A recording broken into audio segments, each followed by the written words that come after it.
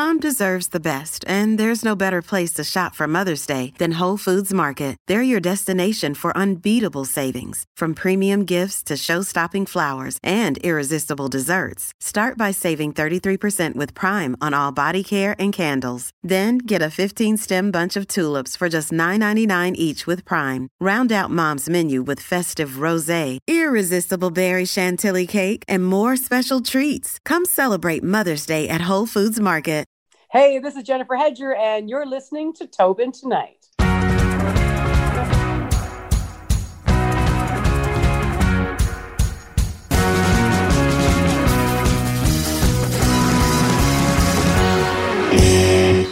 First off, thank you so much for taking the time to come on. You will actually be our first guest in 2021, so no pressure.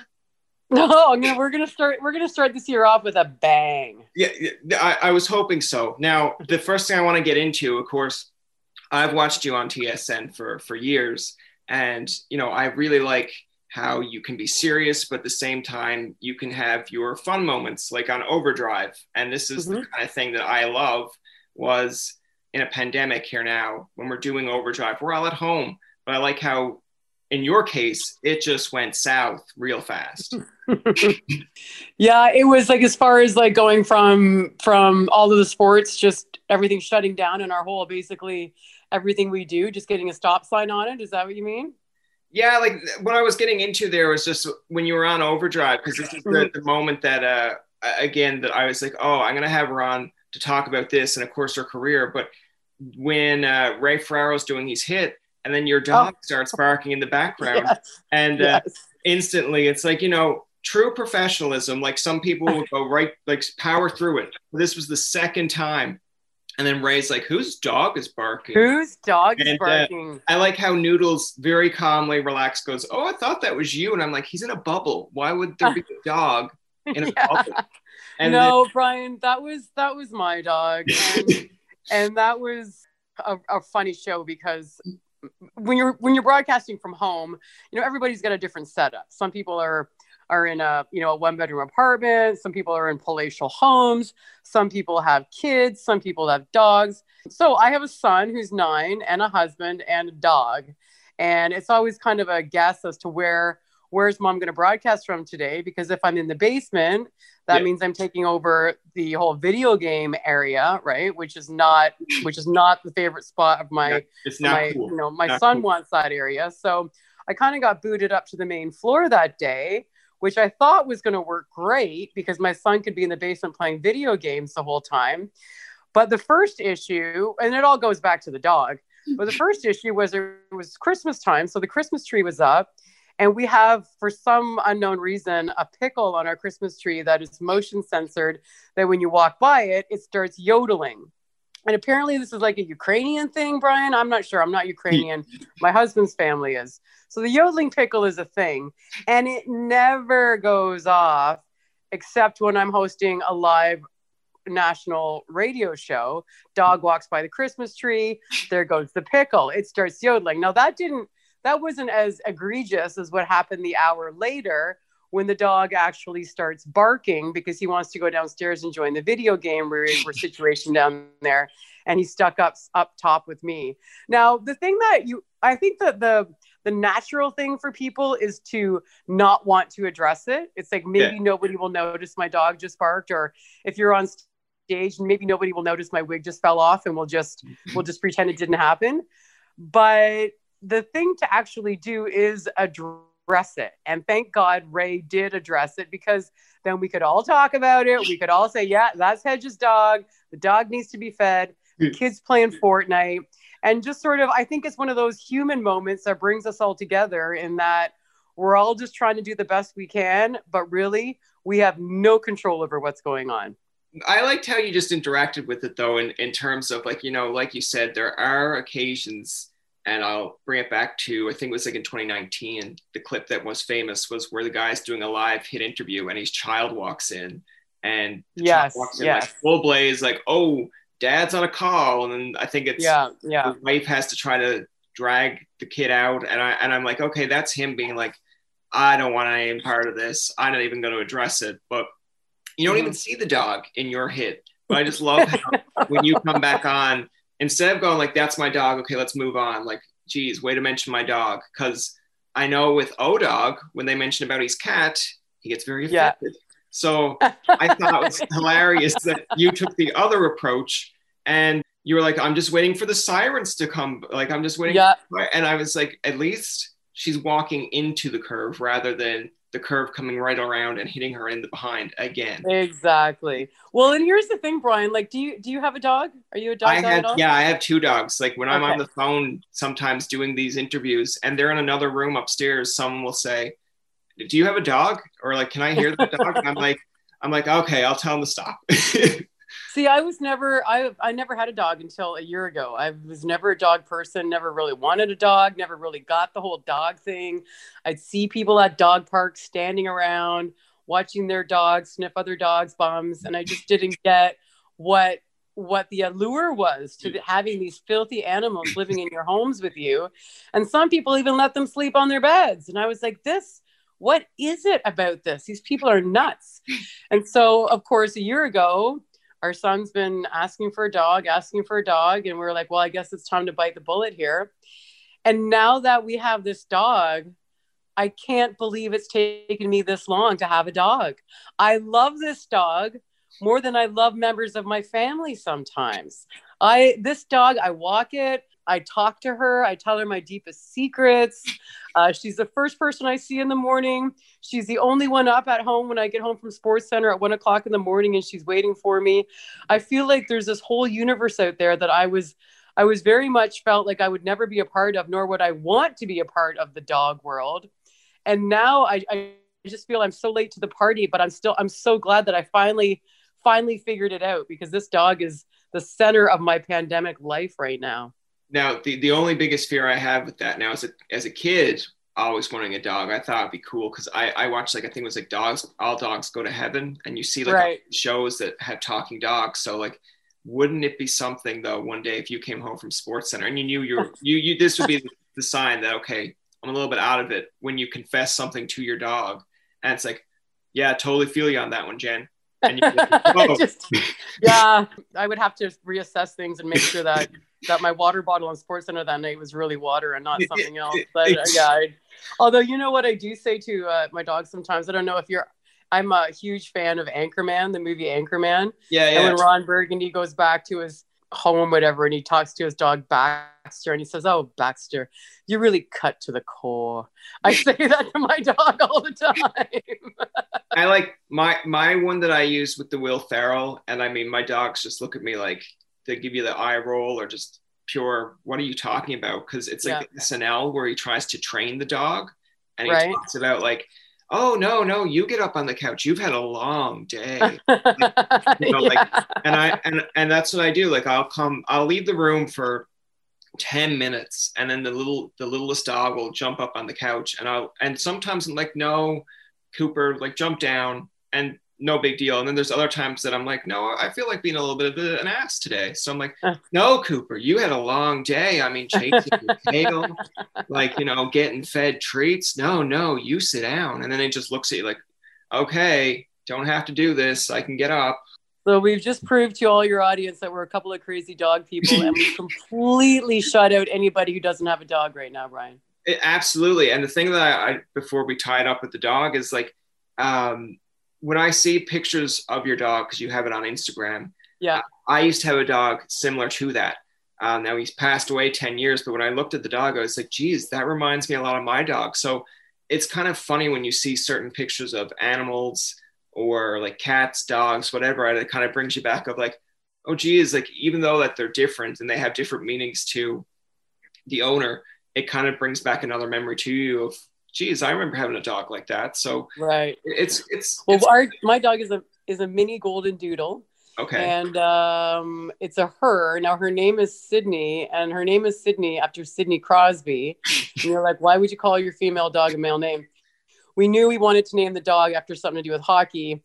And Sydney has one of the only names that really works for girls and guys, right? Like, we couldn't call her Drysidle. We couldn't call her Mitch. We couldn't call her Marner. We couldn't call her Gretzky, you know what I mean? Like none of those really worked, but Sydney stuck.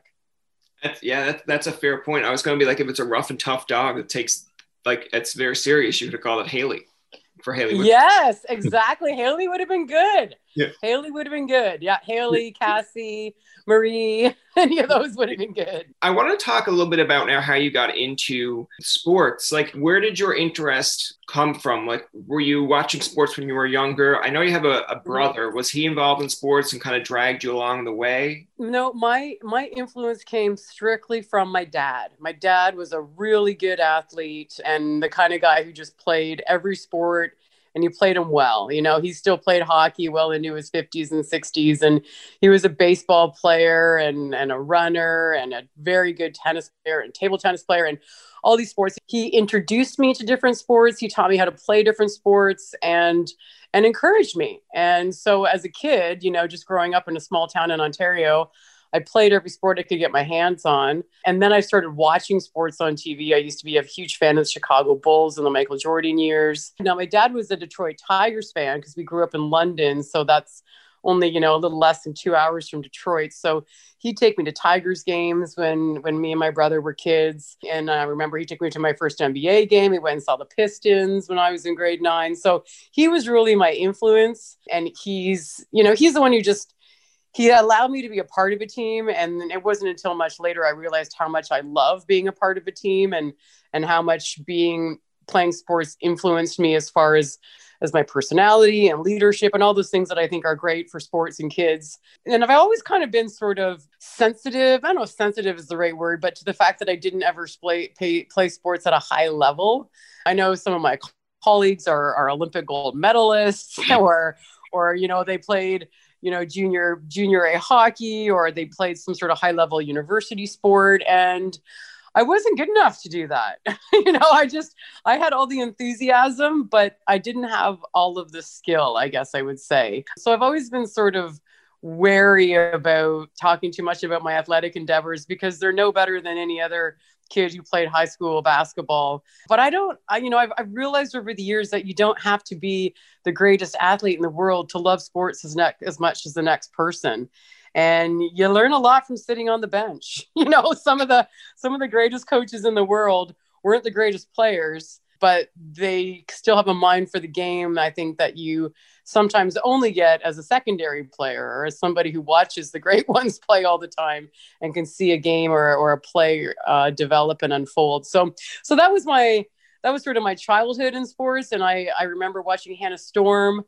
She used to host the NBA on NBC when I was young, and I loved hoops. And she just was sort of that person where it was like, if you can see it, you can be it, right? And she was up there hosting a national basketball broadcast with the guys talking hoops.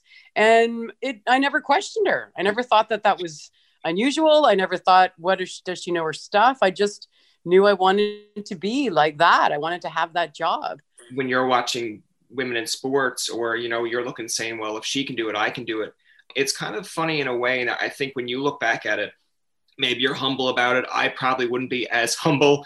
I think it's like Natasha, Kate, they were the first two females that did like co-hosted a sports center. Like, I'm in university at that point, and I was just thinking like, and no disregard or offense to them, but I was like, okay, big deal. Like, this is normal. Like, it's not like, I get that you're celebrating it, but I think that's the kind of approach that in a way you should see it as, like, okay, cool. Like, they're like, great. Like, yeah, it's two females hosting sports there. Like, that's normal to me because I've seen them all the time. Right.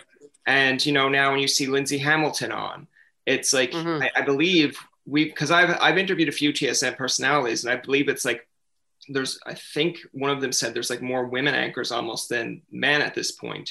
And right. I was like, well, yeah, like I wouldn't even think about it. And it still doesn't bother me at any point. I'm like, that's great for those that are involved.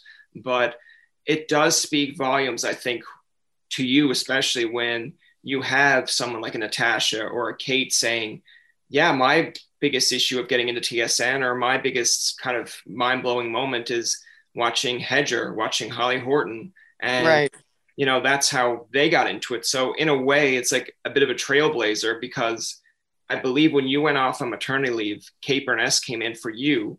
But I feel like Kate Burness probably had like a star-studded moment if she's seen you at that time. It's like, oh my God, this is a person that I looked up to, and now I'm replacing her.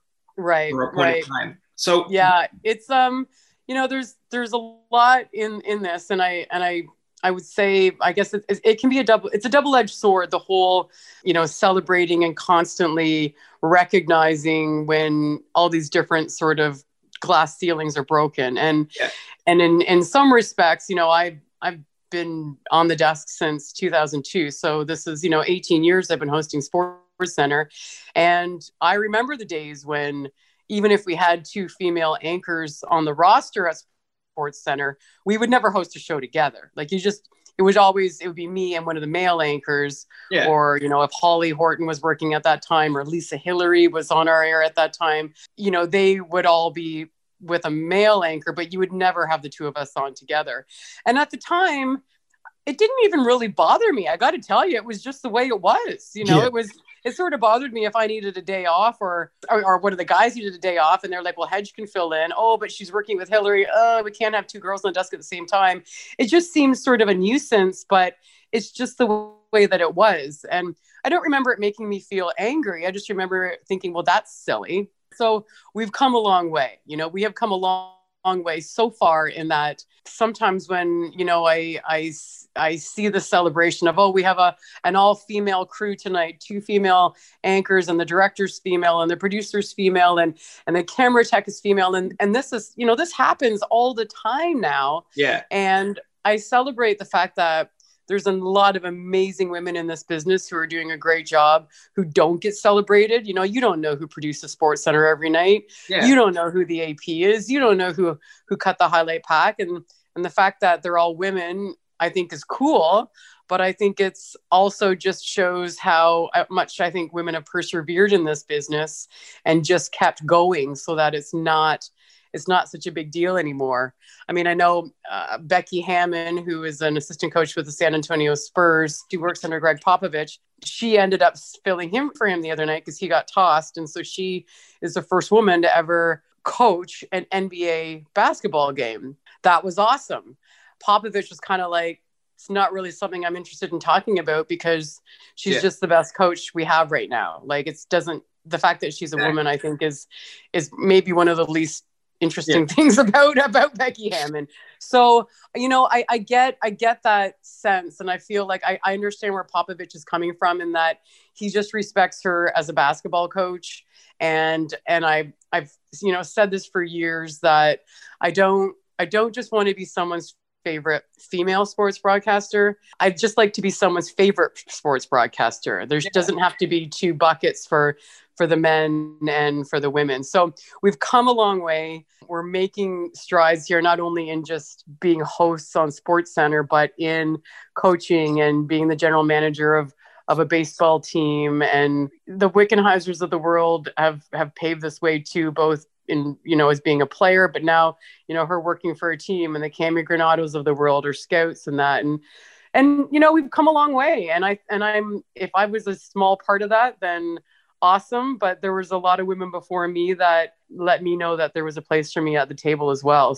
When you mentioned about the unkind of sung heroes that we don't see, the ones that are cutting the clips, producing shows, like, it's funny to me because I think you shared it now. You were sharing a clip of way back when they were doing, I think it was like the Super Bowl, and it was like she had to go up on top of, she wasn't even allowed into the press box. Oh yes, the woman that passed away recently. Yes, yeah. And so like I was looking at that, and I'm like, okay, so think about it back then to where we are now, where when you're watching an overdrive, you know, and I know it's the relationship with McLennan as well, or Noodles, but it's like they'll constantly shout out about Steph, or like producer Steph, and I'm like, it doesn't even make, like, to me, there are probably still other people out there like, how dare she, blah blah blah, but I'm just thinking, like, great, like, I'm not like dismissing it, but I'm just like, why can't she be the producer? Like, that's fine with me. The fun thing about Steph too, I don't know if you know this, that Steph and Jamie are husband and wife. Oh, right? Yeah, of course. Because Jamie always mentions it at some point. He calls her Marge Simpson, right? Like, she's always laying on the couch eating bonbons, like, as if that's really the case. And that's subverting it again, right? Because I think the cool thing with Overdrive is they actually complain about stuff like she's your stereotypical 60s housewife. You know, she doesn't do anything, when the comedy, of course, is that she's the boss behind all of it. The whole machine works because of Steph. So, and that's why Overdrive is great, because they can make fun of things and they joke like the way that you joke with your friends, but everybody understands. They're not being insensitive. They actually just are insensitive. That's just and I was going to say about the whole, you know, the women and men working environment, and being one of the few women, you know, at first. And I mean, when in our newsroom is a lot different right now because of COVID, but, you know, a year ago, there would be, you know, maybe a dozen women in the newsroom and 80 guys. You know, it's still a pretty heavy percentage of men. And I love working with men. I like working with guys because they usually just tell you what they think. Yeah. They're not very good at candy coating things, but they're really good at, they'll tell you something. You might even argue about it, but 10 seconds later, it's forgotten. Yeah. And that is one dynamic of working with men that I love. I think when you work sometimes, or when you're with women hang on to things longer. And I had to realize, working with men, that they might say something to me and I might snap back and we might have words, but Dutch isn't going to hang on to it. Dutch has moved on. I was just actually going to bring up Darren. For me, I'm like dragging it around. Is he mad at me? Are we having an issue right now? What's the show going to be like? And he's forgotten we even had words. So working alongside men, I think it's given me a thicker skin, but it's also made me realize, don't hang on to stuff. Just let it go. Go on to the next thing. And I've appreciated learning how men think. And in some ways, I think that they look at the world a different way. And I can appreciate that. Not that I want to be one of them, but I certainly appreciate their ability to move along, where sometimes I think as women, we tend to hang on to things. I feel like, now I haven't really been into a TSN headquarters in like quite some time, but I feel like if you ever had like meet and greets with some of these people, like Darren, Dutch as you call him, would be, to me, it's like I'm kind of a humorous guy. So sometimes it's like, I'll make a joke and I'm like, okay, he'll laugh at that. But then it's like one of these jokes that might be like a little bit pinch on him. I'm like afraid he'll like lift me up above his shoulders and throw me. Yeah. I'm like, no, he would take whatever your little dig was, and he would be able to do some sort of mental gymnastics where he would turn it around quickly and dig you twice as hard. And it would be really fun. When you were mentioning, of course, that you've been at Sports Center now since 2002, like when you look back, because I know it's been quite the journey to get there, you know, just doing a little bit of bio kind of search here as well. Like you've been on OTR a few times before you were even on Sports Center. You were on like, I believe it was like a reality TV show in Toronto. Yep. The Lofters. Yeah. Tell me a little bit about that. Cause to me, that sounds like, just reading the premise, I'm like, how does this work? What is the idea behind this? Well, it was pretty groundbreaking at the time. It was back in 2001. So that was the days of like, there had been one cycle of Survivor, one cycle of Big Brother, and now reality TV was coming to Canada. So there was an open audition for 8 young people to live in a Toronto loft. And the idea was you were going to be on camera 24/7. So cameras in the loft that were being live streamed to the internet. We were allowed to leave. It wasn't like Big Brother where you can't go anywhere. We were allowed to leave, but cameras would follow.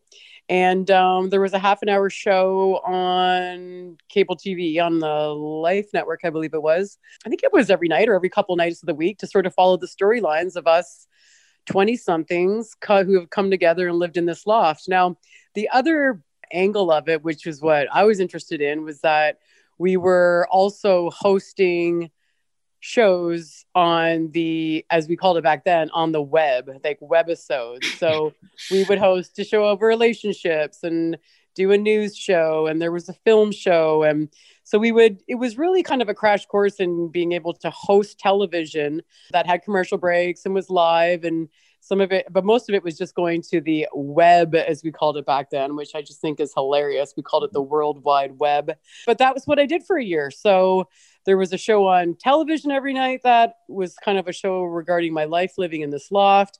I was hosting shows on the internet. and becoming something of a personality. And that's when I contacted Off the Record and was like, hey, I want to be a guest on your show. And so I was a guest on the show, and Michael kept having me back because I knew my sports, and they just, liked me as a guest. So that's sort of how that came about, my stepping stone into TSN. It's a very unusual one, that's for sure. But it gave me a lot of a real world experience as far as hosting live TV, and it opened some doors for me. Now, from going on OTR, like when you first get your gig with SportsCenter and you do your first you're hired, you're there, you're now doing like anchoring roles. When you run into Landsberg at any point, does he like kind of be like, oh, you made it? Or is it kind of like, oh, wow, like you got here now? It's like, is there any kind of interaction of like, oh my God, you were just a guest on our show and now you're actually working here?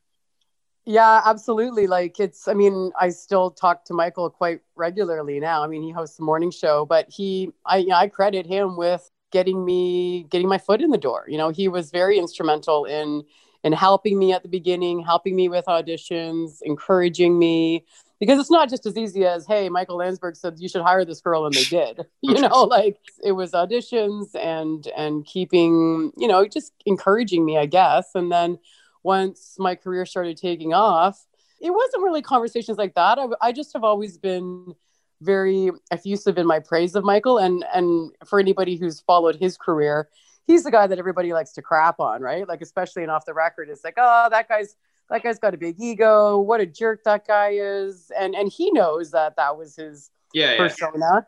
And, it couldn't be further from the truth. He is so generous and so kind and such a great broadcaster, and has always been instrumental in helping me along the way. And we faced a similar battle. He's been very outspoken with his issues with mental health and depression. And I fight the same struggles. I have depression and anxiety, and he's helped me. And I've actually started doing some speaking engagements with him to try and help other people who battle this illness, to let them know that they're not alone. So it's interesting, like 20 years ago, Michael Landsberg was just a guy I used to watch on TV and think, wow, that guy's got a great job. And 20 years later, I really feel like my career, my life, trajectory has really been intertwined with Michael's. And we barely ever see each other in person, but he has been sort of with me every step of the way as far as my career and battle with mental illness. It's kind of interesting in that aspect when you look back at when you're talking about your relationship there with Landsberg, because we've actually had him on the show, I believe, in an earlier, like way early in the episodes, and we did like a 2-part, one where we talked about OTR and one about mental health. And it is a touchy subject sometimes to bring up about depression and suicide. And I mentioned to him, like, I said, like, no offense, but at this time when you're going through depression, did you ever think that suicide was going to be? And I was like, he's going to like turn off the phone. He's going to tell me no. And he was like, the first thing that came out of his mouth was like, why are you so sensitive about this topic? And then that made me more, not like mad, but more like I'm not sensitive. I was just trying to be nice to you about it. And then he just went into the whole spiel about it. And I was like, okay, so yeah, sometimes when you're looking at OTR and you're thinking like, this guy's kind of like maybe an ass or sometimes just a hard head. I'm like, but when you get into this kind of field, sometimes you're like, no, I would do the same thing. Like I would ask that the same way. I would be the same approach to it.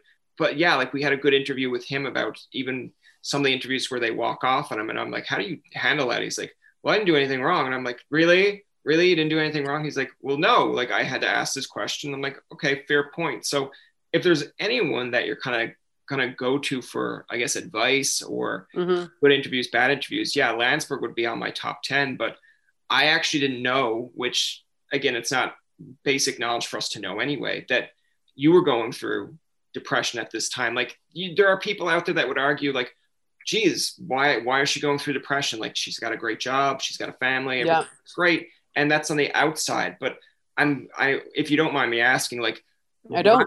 What kind of brought on like depression for you, or like, how do you deal with it just for people who may be in the same boat? Yeah, well, it's all those things that you just said about, she's got a great job. She's got a great family. Her life's amazing. What does she have to be depressed about? That's the same question. The same things have gone through my head, and I think that those things go through everybody's head with depression. You look at your life and you're like, well, what do I have to be sad about? But it's not a choice. It is an illness. It is a mental illness. It affects your brain. It is a brain issue. And it's something that I've dealt with since university. I was first diagnosed in university with, as back then, 22 years ago, they called it clinical depression. It's a long road. And again, 22 years ago, I remember going to see doctors and they kept asking me about my childhood and thinking there must have been some awful, awful experience in my childhood that has caused me to feel this way. And of course there wasn't. I had a great childhood. I have a great family, and everything should be great. And depression doesn't decide who it's gonna come and live, whose head they're gonna come and live inside. You can have the greatest life in the world and still suffer from depression. So for me, I'm on medication. I take medication to help me. The pandemic has been terrible, as you can imagine, for people who have excellent mental health. They're struggling. So people who suffer from mental illness are going through terrible times right now, and I'm not excluded from that. So we got to do what we know works. I take my medication. I try and take my dog out for long walks. I go for runs. But the one thing that depression does is it totally saps your self-confidence. It is, as Michael will tell you, it is the inability to feel joy. So all of the things that you do that are going to make you feel good, like eating a nice dinner or going out, doing something with your family, or drinking alcohol, or whatever it is, all those things that should make you feel good, they don't make you feel good. They make you feel nothing. And it's a terrible feeling to not be able to feel good, to not be able to feel that joy. And then add on top of that, the self-loathing and the no confidence, and you don't think you can do your job properly. And then you have anxiety about going into work at night, and it just goes on top and on top and on top. And anybody who suffers from depression or anxiety or both, I think, is probably shaking their head right now going, yeah, that's how it is. And anybody who doesn't suffer listens to it and goes, well, just snap out of it. Give your head a shake. What do you have to be self-loathing about? You're great at your job. Yeah. You can do it. Like, why would you possibly second guess yourself? But those are the tricks that my head plays on me. And it can be exhausting trying to convince yourself every day that you can do it. So that's where we are. And I think with this pandemic, some people have started to feel that sense of foreboding and that feeling of impending doom that a lot of people with depression feel all the time. I think healthy people are starting to feel it now. And those people that have started feeling like that, I kind of say to them, yeah, it's a familiar feeling, guys. I know how it feels. I felt like that before the pandemic. I just like to say to people that you never know what someone's going through, whether it's mental illness or a physical illness, or someone's dad just lost their job, or their kids, there's people are going through things all the time. And I think right now with social media, that people are quick to condemn others or to cancel other people or to criticize someone for doing something. And I think we need to step back a little bit on that, because nobody's perfect. And I really do believe, and I try and remind myself, we're all just trying to do our best right now. You're trying to do your best. I'm trying to do my best. We need to be a little kinder to each other. Well, to go off your story, and I don't mean to make light of it, but for me, I'll make light of my own situation with it. But I know when I was dealing with university, so I went to Carleton. And once I was done Carleton and did the radio program at Algonquin, I had a degree, a diploma, and then another diploma. And I was like, okay, I'm ready for the workforce. Applying to jobs, wasn't getting anywhere. And I was always against going on, I think it's ODSP, Ontario Disability. Because I was just no, I want to prove that I can get a job. And then when I went on Ontario Disability, I was kind of okay, they give you so much a month. But it was geez, I really don't want to be taking your money, because in my mind, I'm there are other people out there that maybe can't get an education that need this money. Mm-hmm. So I always felt it was a little bit of a burden. I remember it was one night, and then this is the stuff that I'm okay if someone laughs at it, because to me, it's funny in hindsight. But I was sitting there one night and I wanted to order a pizza, and I looked and I knew I had enough money in my account.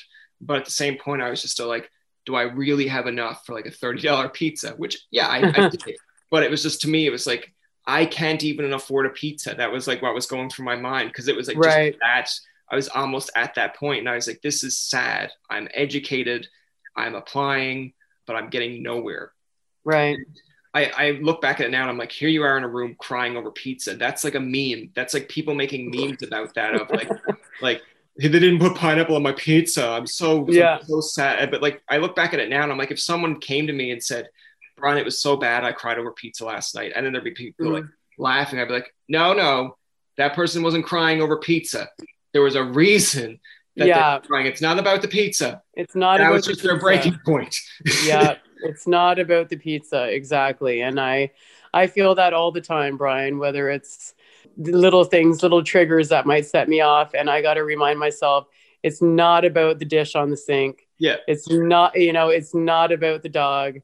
There's a whole other bunch of stuff going on. So yeah, I get you on that.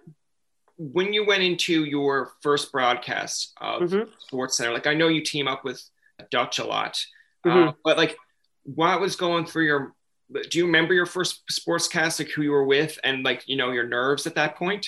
Yeah, I think I was hosting with Gino Reda, but it might've been with Blake.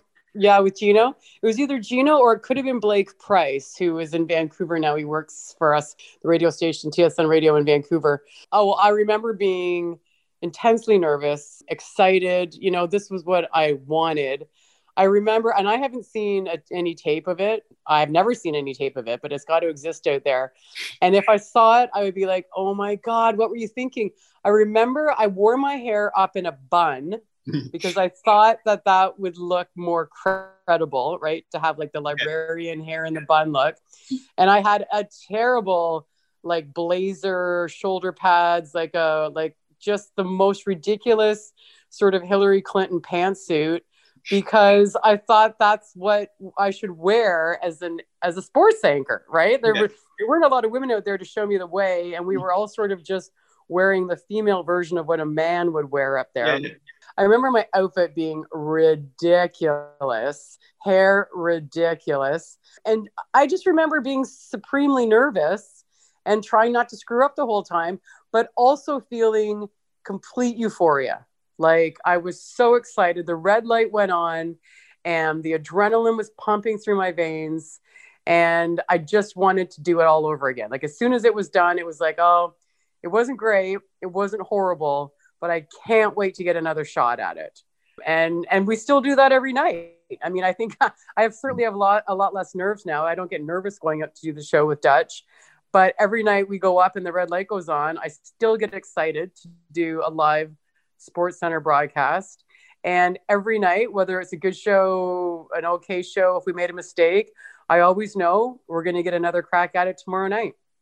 Well, and that's I like the moments that's not as exciting to you, or the moments that's not as, I guess, the adrenaline running. That's when it's like it's either time to go or time to switch. But I guess so, right? I laugh at it in terms of everyone starts off with a first or like a bad night per se. Like, when you look at a James Duthie, a Hedger, a Jay and Dan, like, as much as you look at them, and sometimes with Jay and Dan, like I give them credit for being kind of goofy, but still giving you the news like that. To me, that's how I got into sports, is watching them. And like, I got into sports originally because I was looking at James Duthie. I'm like, geez, he gets a quick wit, but he's able to give you the content. And then you turn it over on Jay and Dan.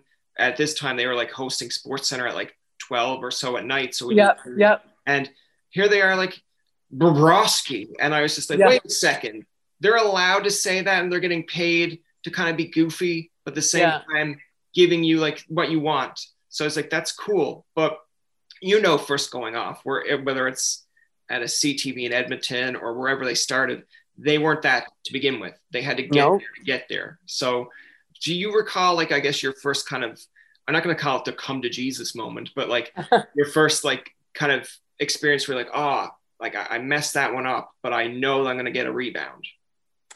I think it happens almost on a nightly basis, to tell you the truth. Like it's one of the hallmarks of live TV, right? Is that the stakes are high because you don't get to do a do-over. Yeah. And that's what is exciting about it.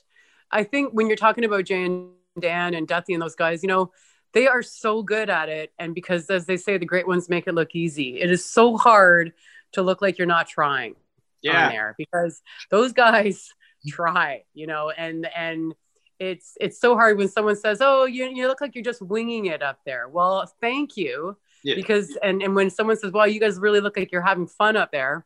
Thank you. We are having fun, but it takes a lot of hard work and preparation to get to the point where you can give people the facts that they need, but also entertain them at the same time, and not go overboard where all of a sudden, you know, we're a couple sportscasters trying to do a comedy show, and that doesn't work either. You know, people can tell when you're forcing it. So I think, you know, it's a lot of preparation.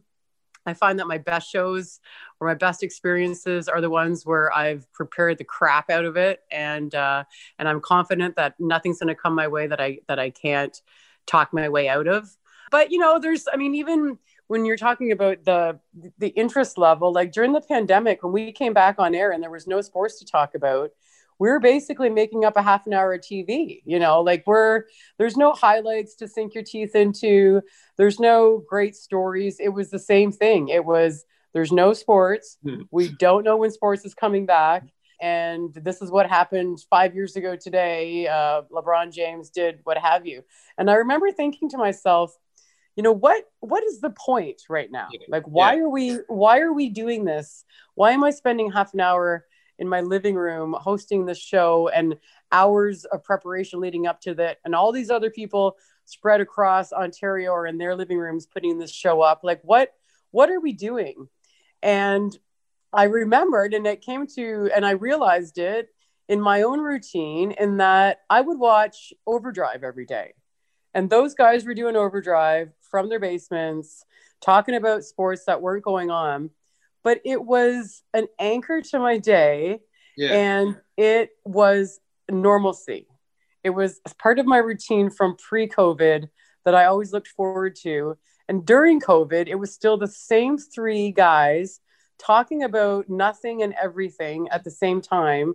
And it made me feel connected.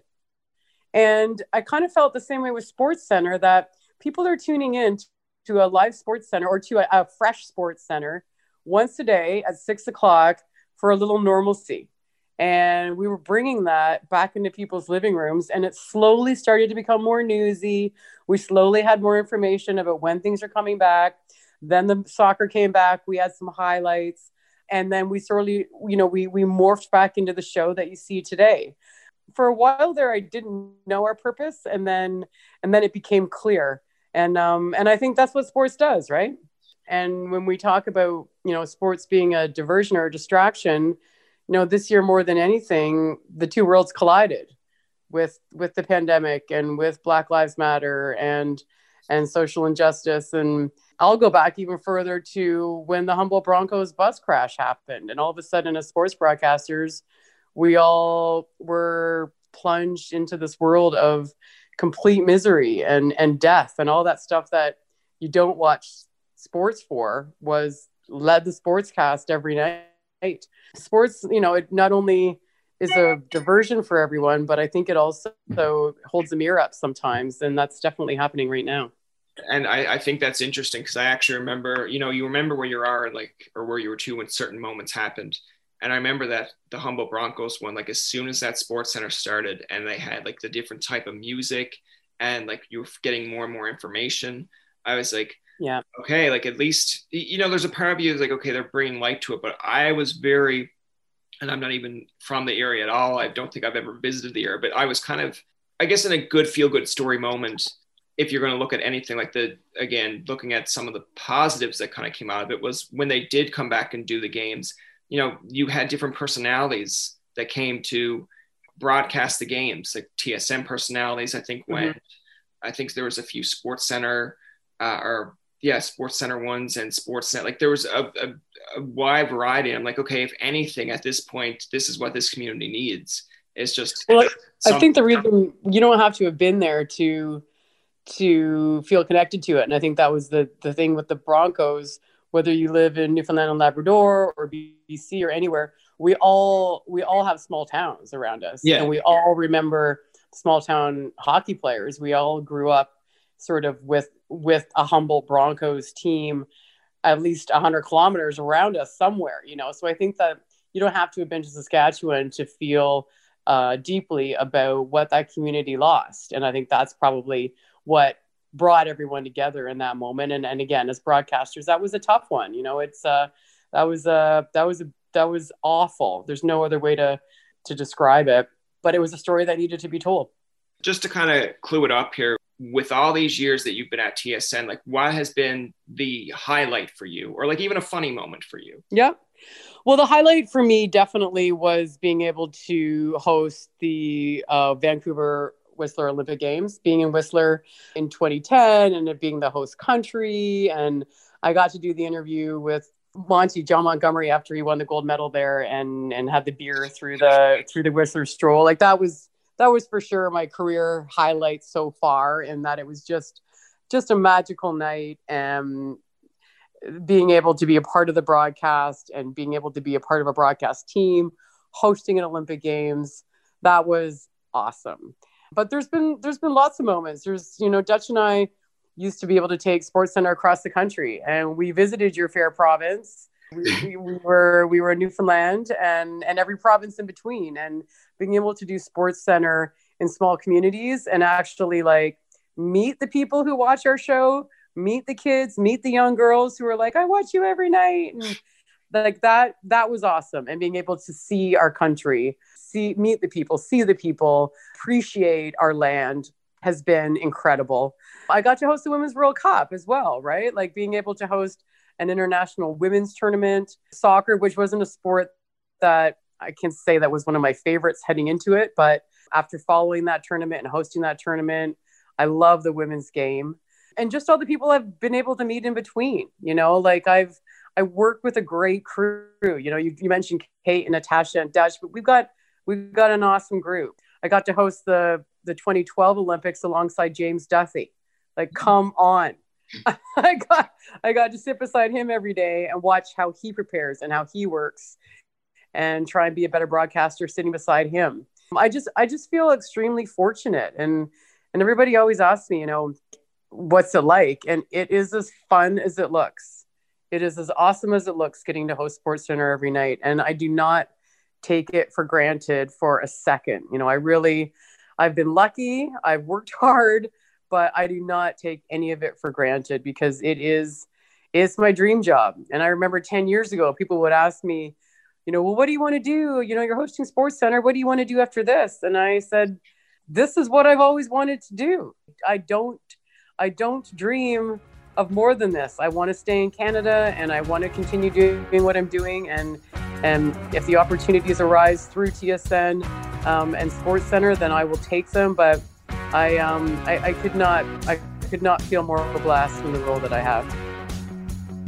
That's going to do it for this episode of Tobin Tonight. Our thanks to Jennifer Hedger for coming on to the show. Remember, you can find past, present, and future episodes on TobinTonight.com, Spotify, and iTunes. Follow us on Twitter, like us on Facebook, and leave a comment or two. For Tobin and myself, this is Jacob saying, thanks for listening and good night.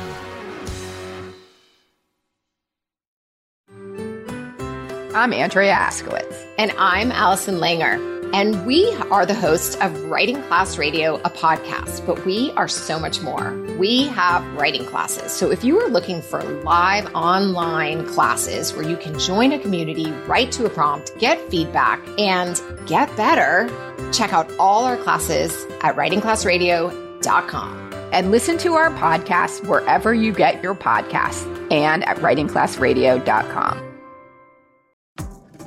Hi, this is Candace Sampson, the voice behind What She Said.